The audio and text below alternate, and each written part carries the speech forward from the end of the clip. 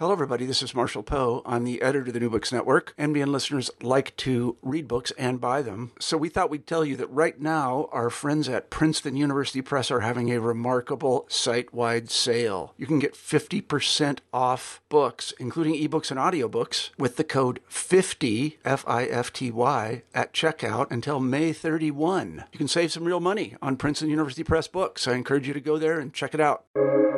Welcome to the New Books Network.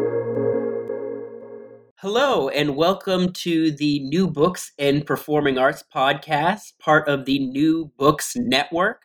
I'm your host, Tony Brown, and we are joined today with a very special episode with the one and only Andy Boyd. You know him as the man who's been carrying the New Books and Performing podcast for quite some time now and has been interviewing a trove of artists in the performing arts. But now, today, the tables have turned.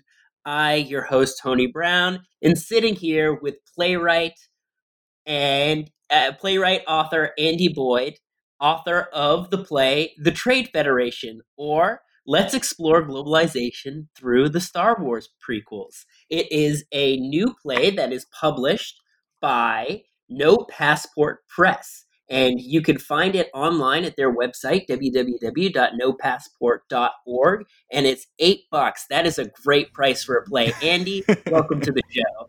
Tony, thanks for that wonderful introduction. It is a bit odd to be on the other side of the table, the virtual table. And I think it's a good surprise and present for the new year for all of your loyal listeners and audience that you've built up this, whole year. My legion of rabid fans. Absolutely. So let's get started. Andy, what interested you about this subject? What got you into Star Wars? What interested you about the prequels? What's going on here? Yeah, sure. So, I mean, I've loved Star Wars since I was a kid. I mean, I feel like we all kind of grew up on Star Wars. I was born in 1991, so I was 7. Yeah, I would have been 7 because I was born late 1991 when Episode 1 came out. And I just remember I'd already seen the original trilogy by the time Episode 1 came out. So I saw the first poster that had Anakin with his shadow forming the shape of Darth Vader. And I was just like, this movie is going to be the greatest film of all time. And then it was not the greatest film of all time. It was a pretty big disappointment, even for me. I was sort of an aspiring actor at the time. I was doing like local theater, and I really felt like I would have done a better job than the kid that they hired to play Anakin Skywalker. I was very jealous of that kid. This is 7-year-old Andy thinking this? Oh, yeah. I was like, I could have done that. They should have cast me. You know, yeah, this like oh my gosh. second grader living. So terrible. Yeah, no, the acting is really bad. And there's a super cut where it's just Anakin's lines. And it really drives home the fact that, like, I mean, yeah, sure, it's hard being a child actor, but like he doesn't do a good job of it. So, you know, that was kind of like my introduction to that. And then I watched, obviously I've watched every Star Wars movie that's come out since then, big Star Wars fan, but I always sort of felt like, yeah, the prequels are pretty terrible, aren't they? They're kind of boring. They're kind of corny. The Gungans are annoying. But then when I was in my first year of grad school, I studied playwriting at Columbia. I saw an article in the AV Club about The Phantom Menace. And it sort of was making fun of how much of The Phantom Menace is devoted to discussions of trade negotiations. And it was sort of like, haha, what a terrible idea for a movie that they made a movie about trade negotiations in space. And I read that and I sort of thought, I don't know, that sounds kind of interesting. Like, did I miss something that was interesting about The Phantom Menace? And I'd also been reading a lot about the anti-globalization movement of the 90s. I read Naomi Klein's first book, No Logo, which is a fantastic book looking both at kind of the problems of globalization and the movements against globalization, or some people say the movements for a just globalization. And so I started to think, well, actually this like strange shadowy organization of the Trade Federation that forms such a big part of the Phantom Menace is sort of a perfect stand-in for organizations like the IMF or the World Bank, these kind of giant, shadowy, multinational organizations that sort of order the late capitalist global economy that, maybe have some tenuous connection to some kind of formal democratic legitimacy, but really we don't understand them. We don't know what they do. But when you start to look at what they do, you realize that like a huge part of what we call globalization has been kind of structured by these organizations. There's a book that I cite in the bibliography by Angari Woods called The Globalizers that is about these organizations, the IMF and the World Bank and similar organizations. And so I started to think, well, okay, so, what if that coincidence isn't a coincidence at all?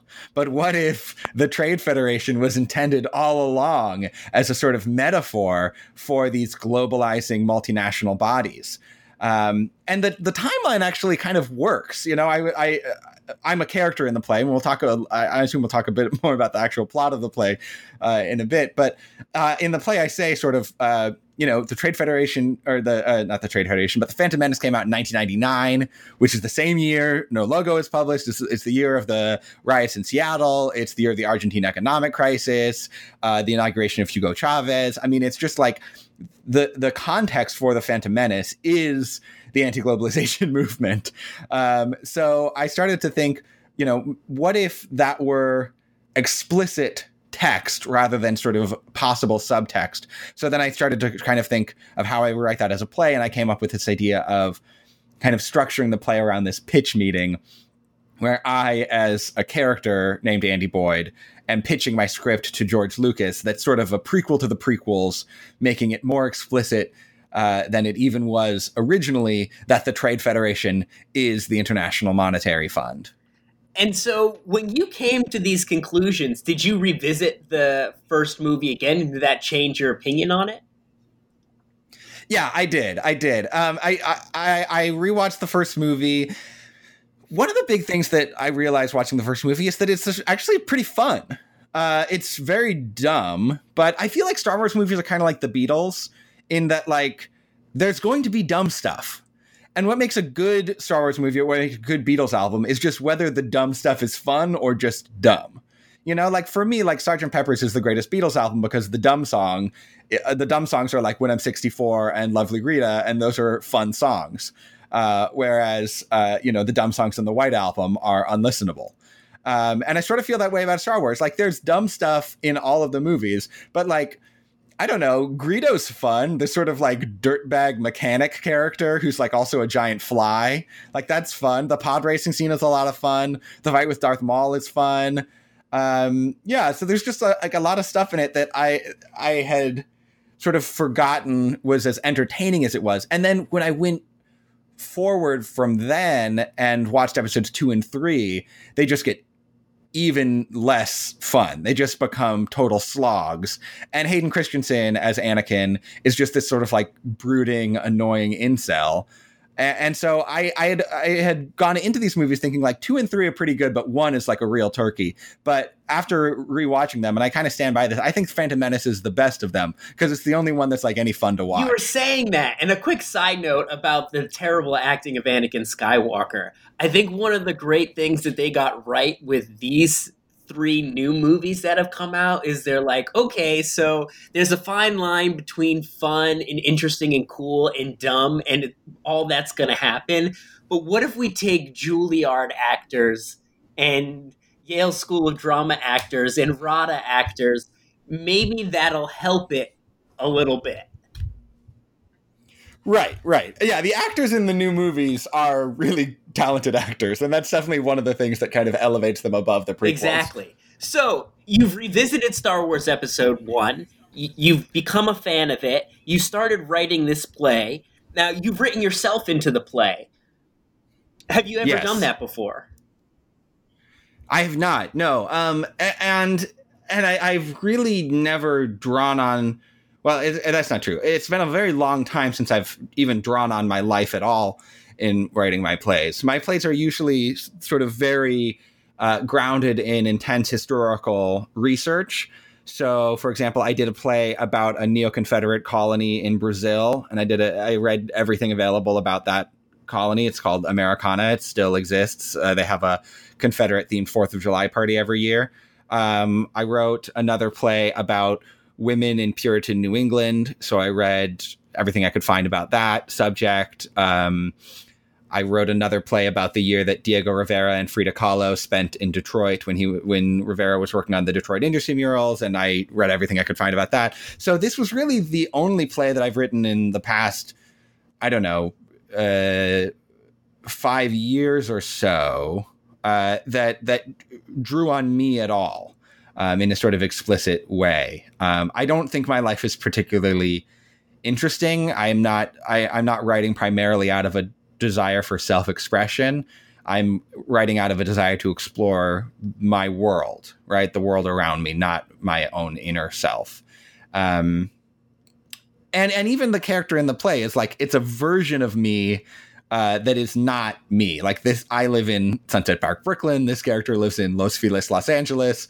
I'm not trying to be a screenwriter. This character is trying to be a screenwriter, trying to sort of like see, can I parlay my talents as an obscure experimental playwright into those Hollywood big bucks? That's like not something I'm pursuing with all that much energy. So even though it is named Andy Boyd and it is he is a obscure experimental playwright, it's not me. And I have never played that character. Even though I do act, I've never played the character of Andy Boyd in any of the productions of this play. So yeah, it's sort of a weird thing. And in trying to think of like, how would I write myself into a play, I was very inspired by David Henry Kwong's play Yellowface, where there's a character named DHH, who's a version of David. But David, if I don't know if you know him at all, but he's like a very nice, genial, polite, gracious person. And the character he wrote for himself was like sort of a dirtbag and sort of like a screw up. And I really liked that idea of like, if you're going to write yourself into your play, it's like really corny if you write a flattering version of yourself. And it's a lot more fun if you write a version of yourself that's like all of your worst qualities amplified. So like this version of Andy Boyd is like very sure of himself, like not very good at writing. Like there's the sort of ongoing joke of the long first scene that is the pitch meeting is I keep on presenting these scenes, which are then acted out by, actors in the world of Star Wars. And then we cut back to the pitch meeting and George Lucas is like, wow, that scene was somehow even worse than the last one. Like that's the joke, is that like I wrote a screenplay and it's not any good. And yet I'm convinced that it's great. And I cannot read George Lucas's hostility / indifference because I'm so convinced that I'm this sort of unique genius. There's a line where my character says, I thought you saw something in me, maybe something of who you used to be, but you just saw another 20-something genius you could plug into the money machine. So that maybe gives you a flavor of like how I present myself. Totally. And when I'm reading it too, I'm thinking, man, I know Andy Boyd. He's my neighbor. We're actually across the street from each other right now in quarantine. But, one of the things that I was thinking about when I was reading it was, man, the only kind of similarities to the Andy Boyd that I know is the reference to experimental playwriting and then the commitment to leftism. Yes. In a way, yourself is able to come through in that manner, and then you it's almost liberating. You can craft this almost polarizing in all directions human version of yourself that fits what you're trying to articulate in the play. Thanks, Tony. And there's another aspect of the play that's drawn from me, which is that my Nana, Beth Mackey, is a character. Just because she asked me to put her in one of my plays. We were talking on the phone one day and she was like, have you ever thought about putting me in one of your plays? And I hadn't. But I was like, you know what?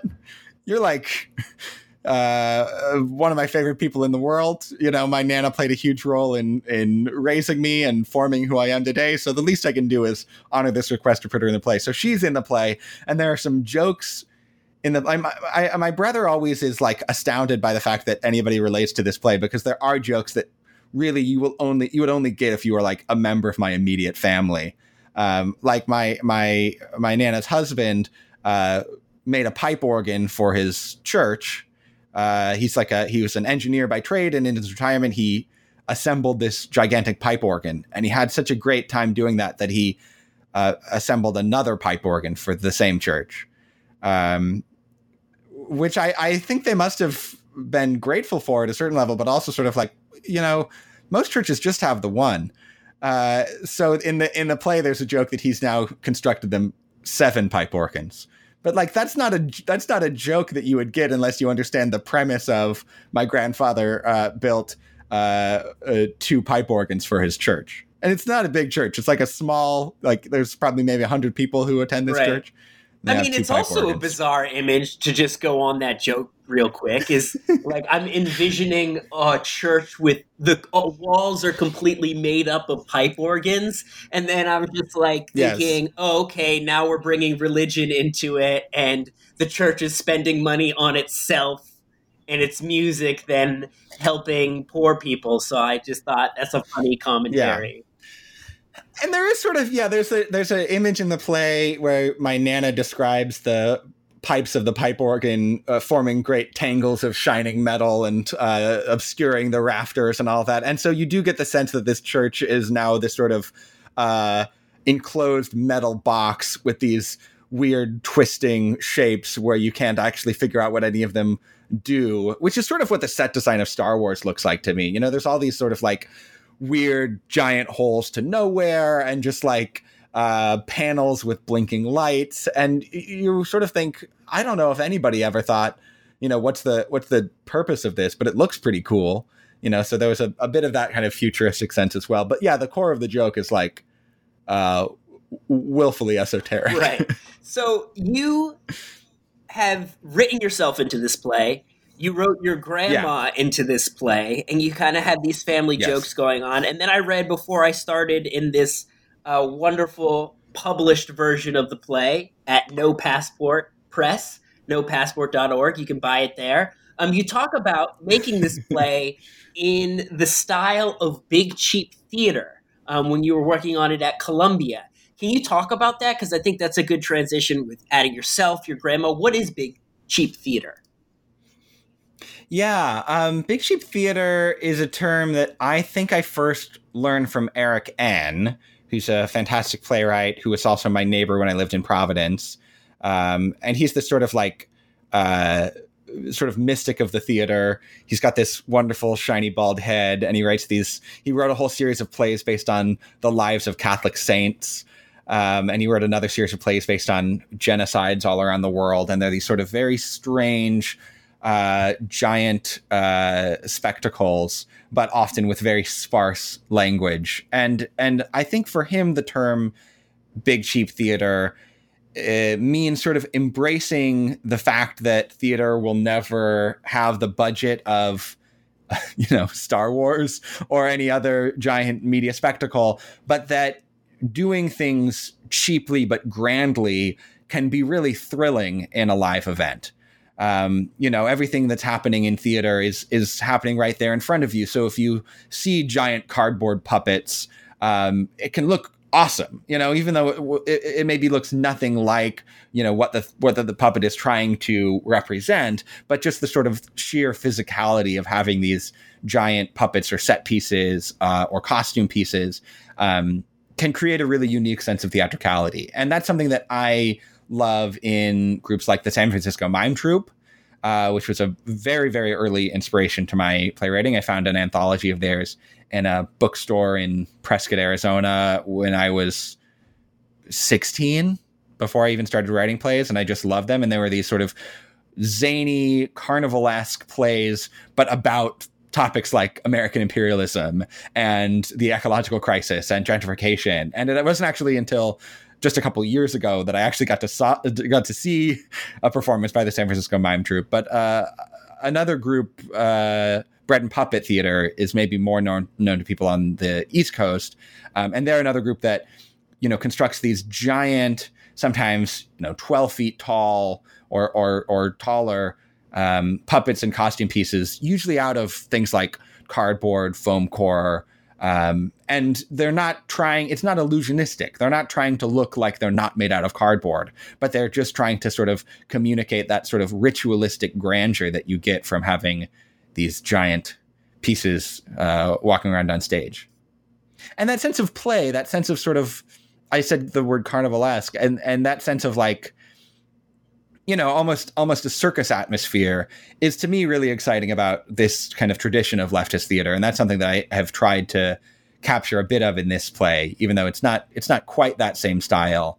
But it does have that sense of sort of being larger than life, even though it's, the original budget for this play was maybe $1,000, probably less. I love that. And so just to clarify real quick, Big Cheap Theater, is this something that your friend and mentor in Providence, did he come up with this term? I don't know if he came up with it. I don't know. And I also don't know if Eric would call me his friend. But it's still an awesome term. A guy I know. I learned it from him. I'm not sure if he coined the term. Yeah, I don't know. I don't know what the etymology of that term is. But it's an idea that I found inspiring in certain of my plays.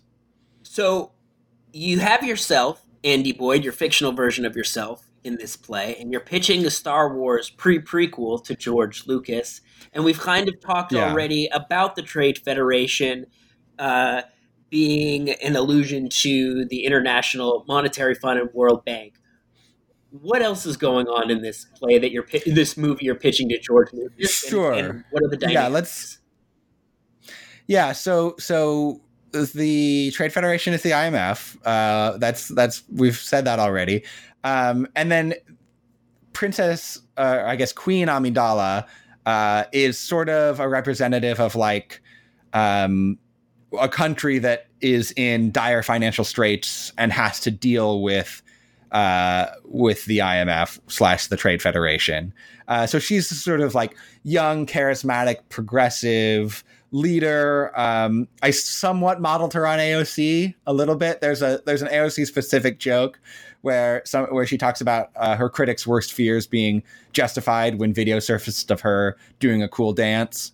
But really, I mean, AOC's not yet the head of state, so it's not a perfect metaphor. So I don't know. I think of her sort of as kind of like AMLO in Mexico, where he's this president who is elected on a reform agenda, a sort of left-wing populist agenda, and yet I don't think AMLO has really grappled with what it means to be the head of state of this country that is to some extent still a colonial project. I mean, the indigenous resistance movements in the south of Mexico have opposed a lot of his development policies. And this kind of style of third world developmentalism that AMLO kind of comes out of has often been sort of not great on indigenous rights. Certainly better than the right-wing parties, but has not always sort of brought them in as a full partner into the government. And, as a side note, that's one of the things that's so inspiring about Bolivia is that they really have made an effort to bring in those kind of popular sectors into their governing coalition. So we love to see that. So that's sort of who she is. And then the Gungans, the Gungans are the one that I'm like most sure this is like an intentional metaphor in The Phantom Menace. They're the sort of representative of these indigenous resistance movements, like the Zapatistas, like the Sandinistas, like the VC, these decolonializing indigenous resistance movements that are kind of up against this giant state power. Also, another inspiration was the Standing Rock Sioux and that whole occupation. A big part of the plot of the screenplay within the play is that the Gungans are trying to fight off this pipeline that's going to transport plasma from the plasma mines to the capital, and it's going to pass right by their sort of ancestral wetlands. So that's obviously a pretty direct reference to Standing Rock. And were you... and then the Jedi. Yeah, the Jedi. Yeah. I always forget the Jedi. And the Jedi... I always feel like the Jedi... I mean, in the original movies, there's one Jedi. You know, if it's for most of the original trilogy, the only surviving Jedi is Yoda. I mean, Luke's not really yet a Jedi until maybe the third of the original trilogy. Obi-Wan dies pretty early in the first one. So, you know, the Jedi are really a small group. And even in the prequels, you know, there's maybe 1,000 of them. So yeah, you can maybe have Jedi come in to do one certain small tactical maneuver, but they're not really a large enough organization to tackle the broader systemic problems that face the galaxy. And we see this in the prequels, that they are completely unable to stop the sort of encroaching fascism of Count Dooku. You know, they completely fall flat on their face and get massacred. A lot of them get massacred by these like dinky little droids, which always seemed strange to me. So I sort of thought it would be funny to portray the Jedi as this largely ineffectual, almost symbolic sort of peacekeeping force, similar to the UN peacekeepers, who, you know, maybe they come in to kind of clean up the mess, or maybe they try to stop some of the worst brutality that's going on, but they're really not interested in rectifying the underlying kind of structural dynamics that create violence and inequality. So that's the Jedi as UN peacekeeping force, who also have stock portfolios invested in the systems of oppression. yes, who are massively compromised and have bought into the system. Yeah, exactly. I actually loved this analogy of the Jedi in your play, Andy, and I actually became more of a fan of Star Wars by reading your play than watching the movies, because the Jedi, I'm going to be honest, I'm not the biggest Star Wars fan. It never did it for me. I don't know if it was because, I don't know what caused my like lack of fandom. I don't know if it was because I lived in Europe when I was like 2, 3, 4 years old. And so I don't know if that's like when kids are first introduced to Star Wars and you can kind of latch onto it. I only saw it, the re-release, right before the prequels. That's kind of all I had. Mm-hmm. So when I was watching Star Wars, you were watching Breathless and A Band Apart. Yes, exactly. Totally. I was actually... Seventh Seal. Right. I was actually watching Ron Howard's Apollo 13. That was the space movie I was watching. Okay. So, weird kid. But anyways, I don't know. I have no thoughts on the Jedi. And so this take on the Jedi as being this ineffective UN is just absolutely fascinating to me. Oh, thanks. So I just wanted to applaud you on that. So, thanks, Tony. Another question. Well, actually, also side note, you're so right in your thoughts on George Lucas, because we were talking about we should talk about this. Walk, and I said, "Hey, Andy, you're not going to believe this. I just watched this pro-Sandinista film that George Lucas produced and ghost edited in the 80s that was promptly buried by the government." And like in a really like Reagan, maybe because Reagan was in Hollywood and was the president of the Screen Actors Guild, that he was able to like manipulate the system and like coach people on Hollywood. But it was buried as in like no one said anything about it. People saw it in his administration, but they didn't make a comment, because if they made a comment about this film negatively, that would spark more interest in the film. So it was it was totally collectively promptly buried. So the sympathies are there with him. And this was like released by Lucasfilm. Like this was his production company released it, and it's called Latino. And it is like, it's a movie about an American guy who like goes to Nicaragua and becomes disillusioned in a sort of Graham Greene fashion with American imperialism and starts to sympathize with the Sandinistas. I mean, having worked on I've been working on this play for a long time. I mean, I started it in 2015, and I've kind of convinced myself that like I'm right.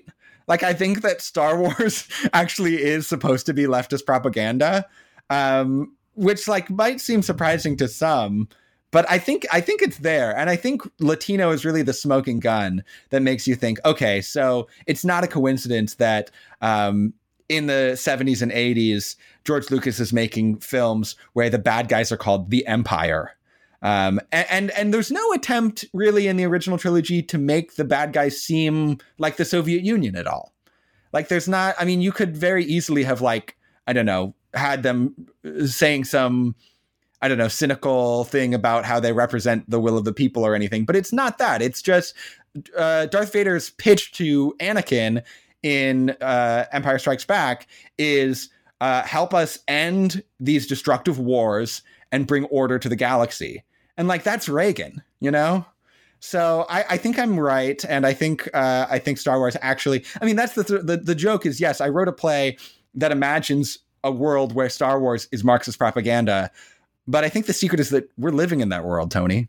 I 100% agree. I think, and I think Latino is the biggest smoking gun ever. But then also George Lucas is now worth $4 billion. And yeah, hard to say no to that sweet Disney money. I mean, I don't blame him. I agree. Capitalism will get us one way or another. That's the way it'll be until it crumbles, you know? There's a line in the play where George Lucas explains that he sold the rights to Star Wars to Disney because it made him a butt ton of money. And he says that he was paid a little bit more than the GDP of Sierra Leone, which is true. Outrageous. Yeah. Yeah. What a world we live in. So, okay, now let's talk about you as a leftist and Marxist. Would you consider yourself a Marxist? Is that what you self-identify as? Yeah, I'm a sort of heterodox Marxist, but I'd say, yeah, broadly I'm in that tradition for sure. So how did you first stumble into this kind of politics? And then how did you transition that into your art? Yeah, tale as old as time, Tony. It was Howard Zinn, People's History of the United States, which I read in high school. And it completely changed my life. It made me realize I was listening to a podcast yesterday, Home of the Brave, great podcast. And they were interviewing this Vietnam vet. And he told this story of when he was in Vietnam, he was on patrol and his sergeant, just for no reason, threw a sandbag at an old man on a bicycle just to watch him fall off, right? Just as a cruel joke. And this guy said, I realized in that moment that we were the bad guys and we were going to lose this war. And I feel like reading Howard Zinn, I mean, obviously it was not as visceral as that experience, but it was a similar moment where I just was sort of like, oh, my whole life I've been taught that the US is this beacon of democracy and freedom. And it's a lie. It's not true. It's never been true. We were founded on indigenous dispossession and slavery. To the extent that we were ever, quote unquote, great, we achieved that through colonialism and through exploitation of our domestic labor force, and through ruthless deployment of our military in almost entirely unjustified wars. And I'd already, I had already sort of been drifting to the left under the influence of my, liberal parents, because this was the Bush administration. And I was very vocal to like the other kids in my middle school that I thought Bush was an idiot and the Iraq war was a horrible mistake. Somehow Arizona, right? No, this time I was still in Washington State. I moved to Arizona in high school. Yeah. And yeah, somehow I knew something about the Iraq war that Joe Biden didn't. I don't know how that happened, but yeah, but I sort of thought Bush is the problem. Right. And I was very excited when Obama won, and then reading Zinn really made me realize like, no, the problem isn't who's in the White House. The problem is the whole system. And there's a short chapter in the book that's sort of not proper history, where he's kind of laying out this vision for what he calls neighborly socialism, this kind of economy based on cooperatives, where workers democratically control the means of production. And that became my vision of utopia, and still is. I still, I think I still basically everything I think about the world is in that book and in that chapter specifically. And so I just started Googling the word socialist, because I was like, apparently this is what I believe, but I only know this one book. And I found the ISO. I didn't ever join the ISO, but I found their website, which just every day would post 5 or so new articles about the news of the world from a socialist perspective. And I read people in the ISO who I'm friends with now today as like a teenager in Washington State and then in Arizona, who profoundly influenced my way of thinking. And when I met them years later, I was like too starstruck to say anything, even though they're just like, people who work in unions and stuff. They're just kind of everyday socialist organizers. But that really formed a lot of my worldview, reading those articles. And then when I was a senior in high school in Arizona, SB 1070 got passed, which was this very draconian anti-immigrant bill. It's sometimes known as like the Show Me Your Papers Act, that basically deputized local cops to pull over anybody who seemed like they might be undocumented. Which, like, there's no way to look undocumented other than to look Mexican in a white supremacist state like Arizona. And so I went to a lot of protests. I skipped school to go march down to the Capitol a couple of times. And while I was on those long marches, I met anarchists and Trotskyists and, people from across the whole spectrum of sort of far left political opinion. And they kind of introduced me into that world of political organization further. And then I did a bit of political stuff in college. Sort of, I did like worker solidarity stuff with the dining hall workers and clerical workers and stuff like that. But I was not the like campus radical I maybe wish I was. But then, in recent years, I've become involved with DSA in Brooklyn. And that's kind of become my main kind of political vehicle, political organization that I'm involved with. And then so that's kind of the political story. And then I started writing plays really about that same time in kind of late high school. And I wanted to write political plays like San Francisco Mime Troupe did, but I kind of didn't know how. And all the plays that I'd read in high school were sort of like Arthur Miller and Tennessee Williams, these kind of plays that were mostly about families, were mostly about kind of interpersonal dynamics, weren't really about the kind of world systems that Marxism is about. So I didn't really know how to connect those things until really pretty recently. Like, yeah, I would say the Trade Federation is like kind of at the beginning of me trying to figure out how you can tell stories that are about the kind of broad structures of the world, but in a way that still feels like theatrical and grounded in character and grounded in specific moments and doesn't feel preachy and feels like it has room for the audience to kind of intellectually make their way into the play and kind of make their own intervention. So yeah, and some writers who have helped me kind of look at how to do that are people like Wallace Shawn, Carol Churchill, Naomi Wallace, people who found kind of theatrical language to talk about these kind of broader political issues. And how do you feel as a leftist playwright in theater in 2021?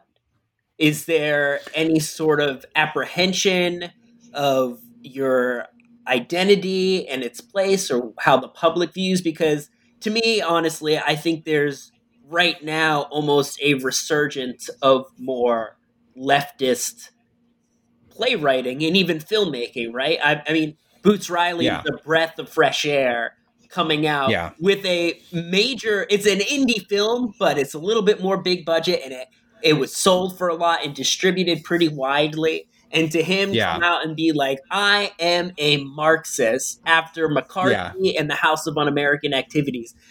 Where do you fall into that? Well, and even Rian Johnson's Star Wars movie is like a pretty leftist take on Star Wars. I mean, when I saw that movie, I briefly freaked out and thought like the Trade Federation is no longer relevant because they just went and made a Star Wars movie that is an explicit Marxist allegory. So yeah, I feel like, when Susan Sarandon said Trump will awaken a revolution, like she was right. And I do feel like there has been more of a kind of critical awakening in America in the wake of Trump's victory. And people have sort of had to ask themselves, like, how could this country that I've always thought is a good country elect such an obviously bad president? This kind of grotesquely racist and sexist and criminally misogynist president. How could he become the sort of figurehead for half of the country? So I think that's definitely like made the theater a bit more welcoming to dissident voices than it maybe was before. And also, I think, this is not something that obviously benefits me in any direct way, but I think in the wake of Black Lives Matter, a lot of theaters have realized that they're simply producing far too many plays by white dudes and not enough plays by people of color, and not enough plays by people of color that are in aesthetic forms that are not derived from sort of white male masters.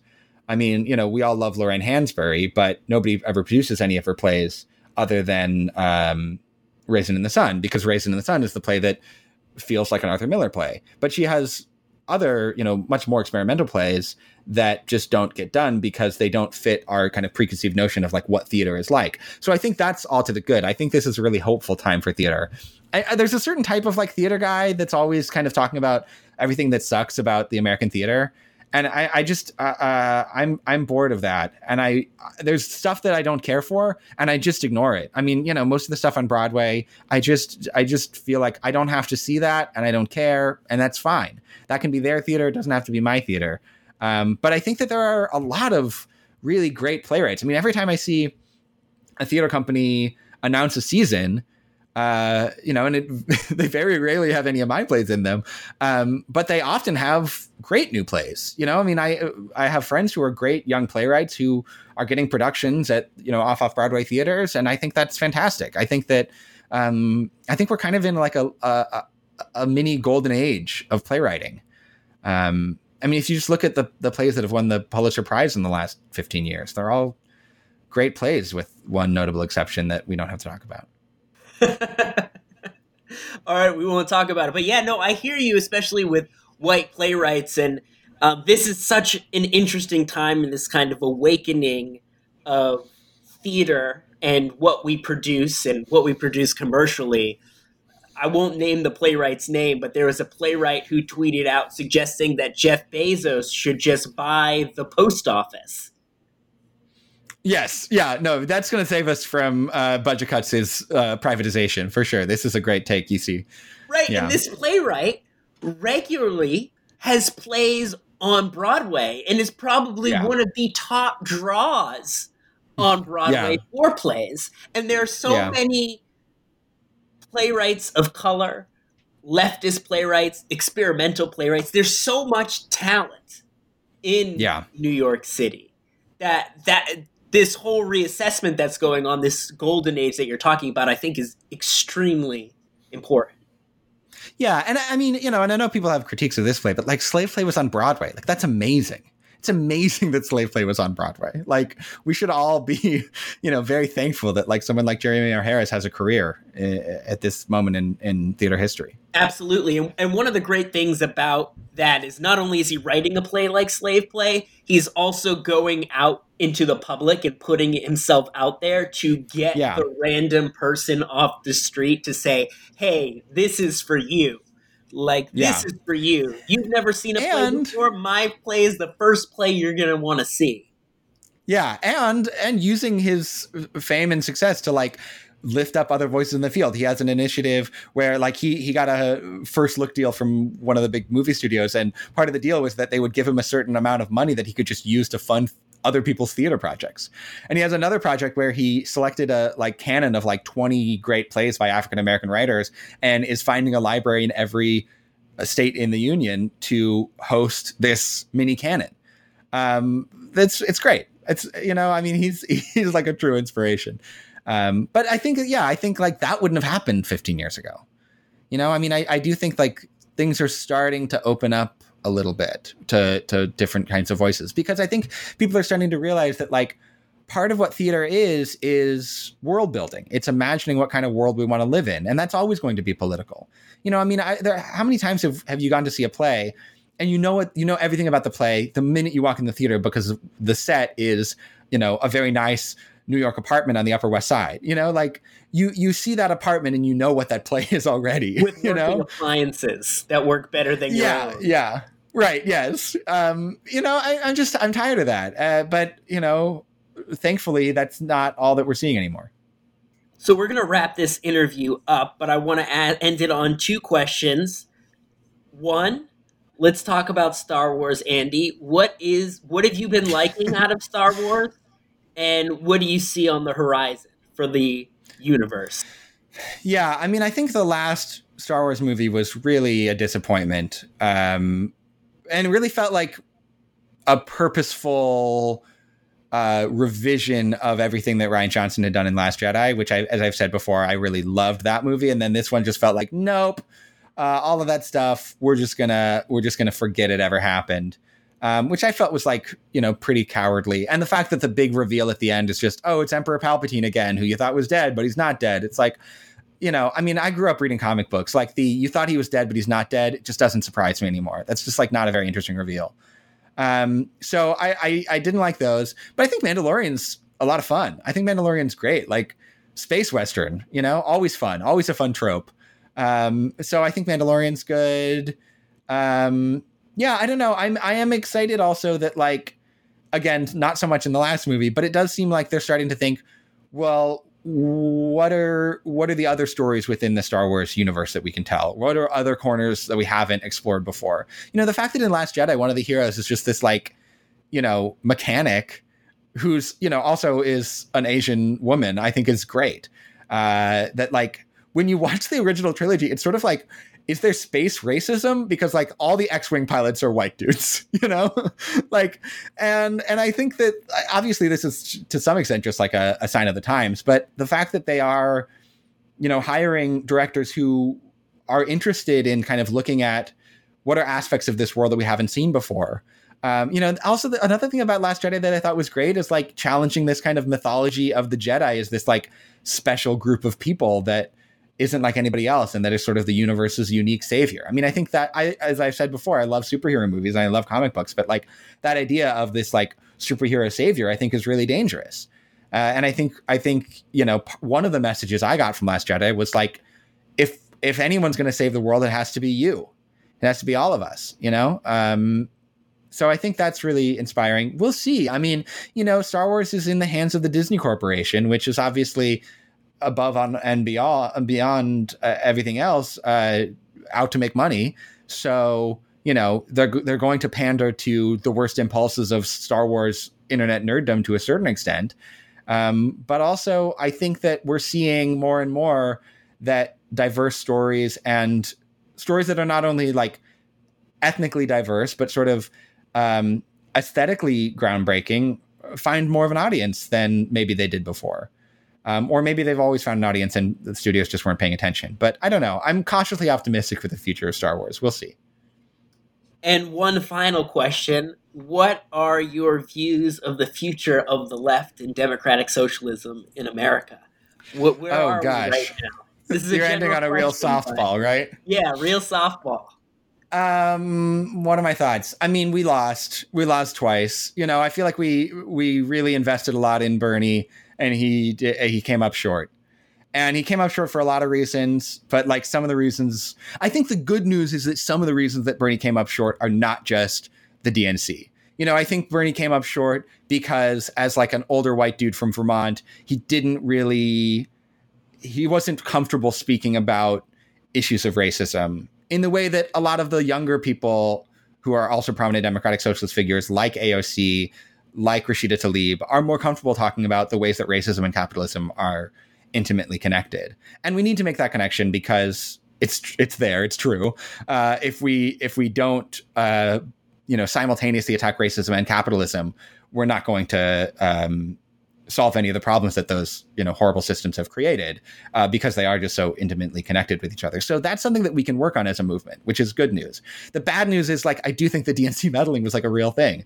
And, we sent thousands of people to knock on doors in Iowa, and then Obama made one phone call, or, 5 or 6 phone calls, and got everybody else to drop out.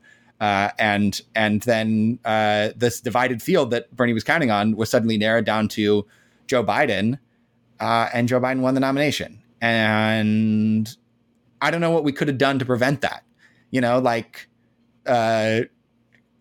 I don't know, stolen Obama's phone. Like, I don't know what we could have done. Like, there's a lot of power invested in the Democratic Party. And in a sort of Gramscian perspective, like, the Democratic Party still has a certain amount of hegemony among Democratic voters. There are a certain number of people who really do feel like someone like Joe Biden is fighting for them. Someone like Kamala Harris is fighting for them.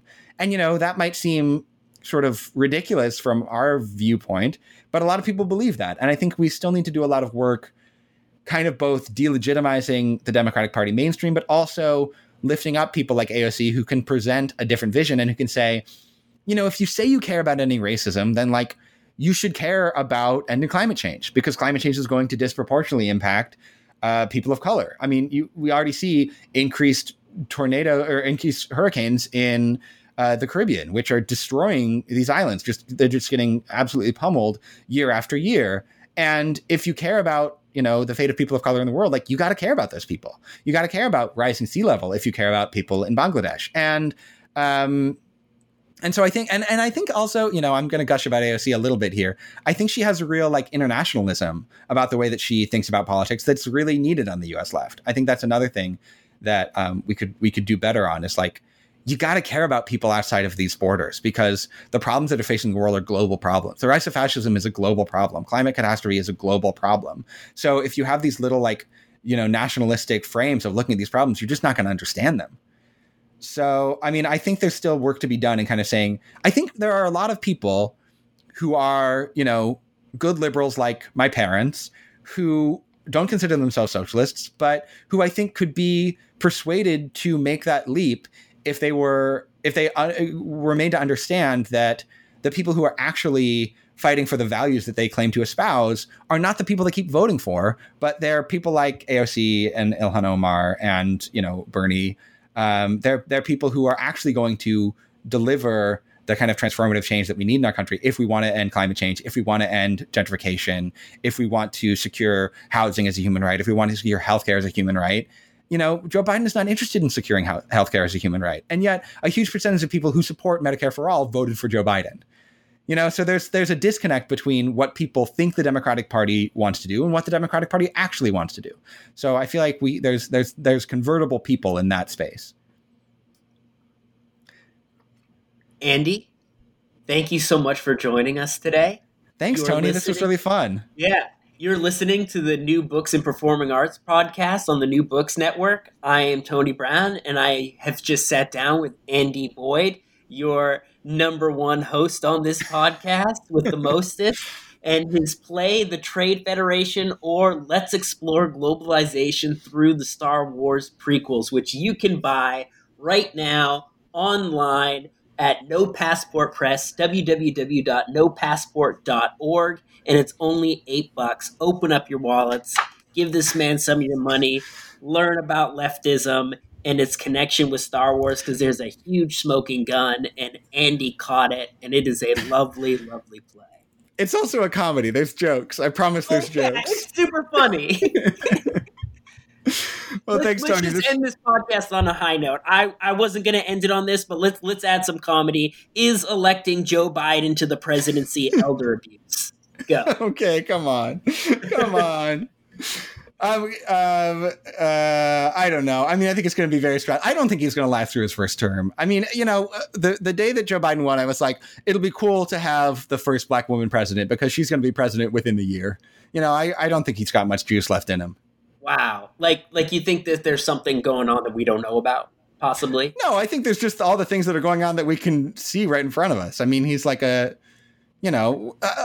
I don't think that it's impossible for older people to be effective statesmen, but I do think that the cognitive decline that we've seen in Joe Biden since the time he was vice president is noticeable. And I would not be surprised if he stepped down before his full term is out. And I was looking at him when he won and he gave that speech out in Delaware, and I just like saw the look in his eyes, and it was just, man, I wish I could have enjoyed this in my 50s or 60s. Yeah, I mean, he's wanted to be president for so long. It seems to be his great dream in life. So, I think in a sort of sentimental sense, it's nice seeing someone achieve their dreams. That's about the best I can say about Joe Biden. Follow your dreams, people. All right, Andy, thanks for joining us. All right, talk to you soon, Tony. See ya.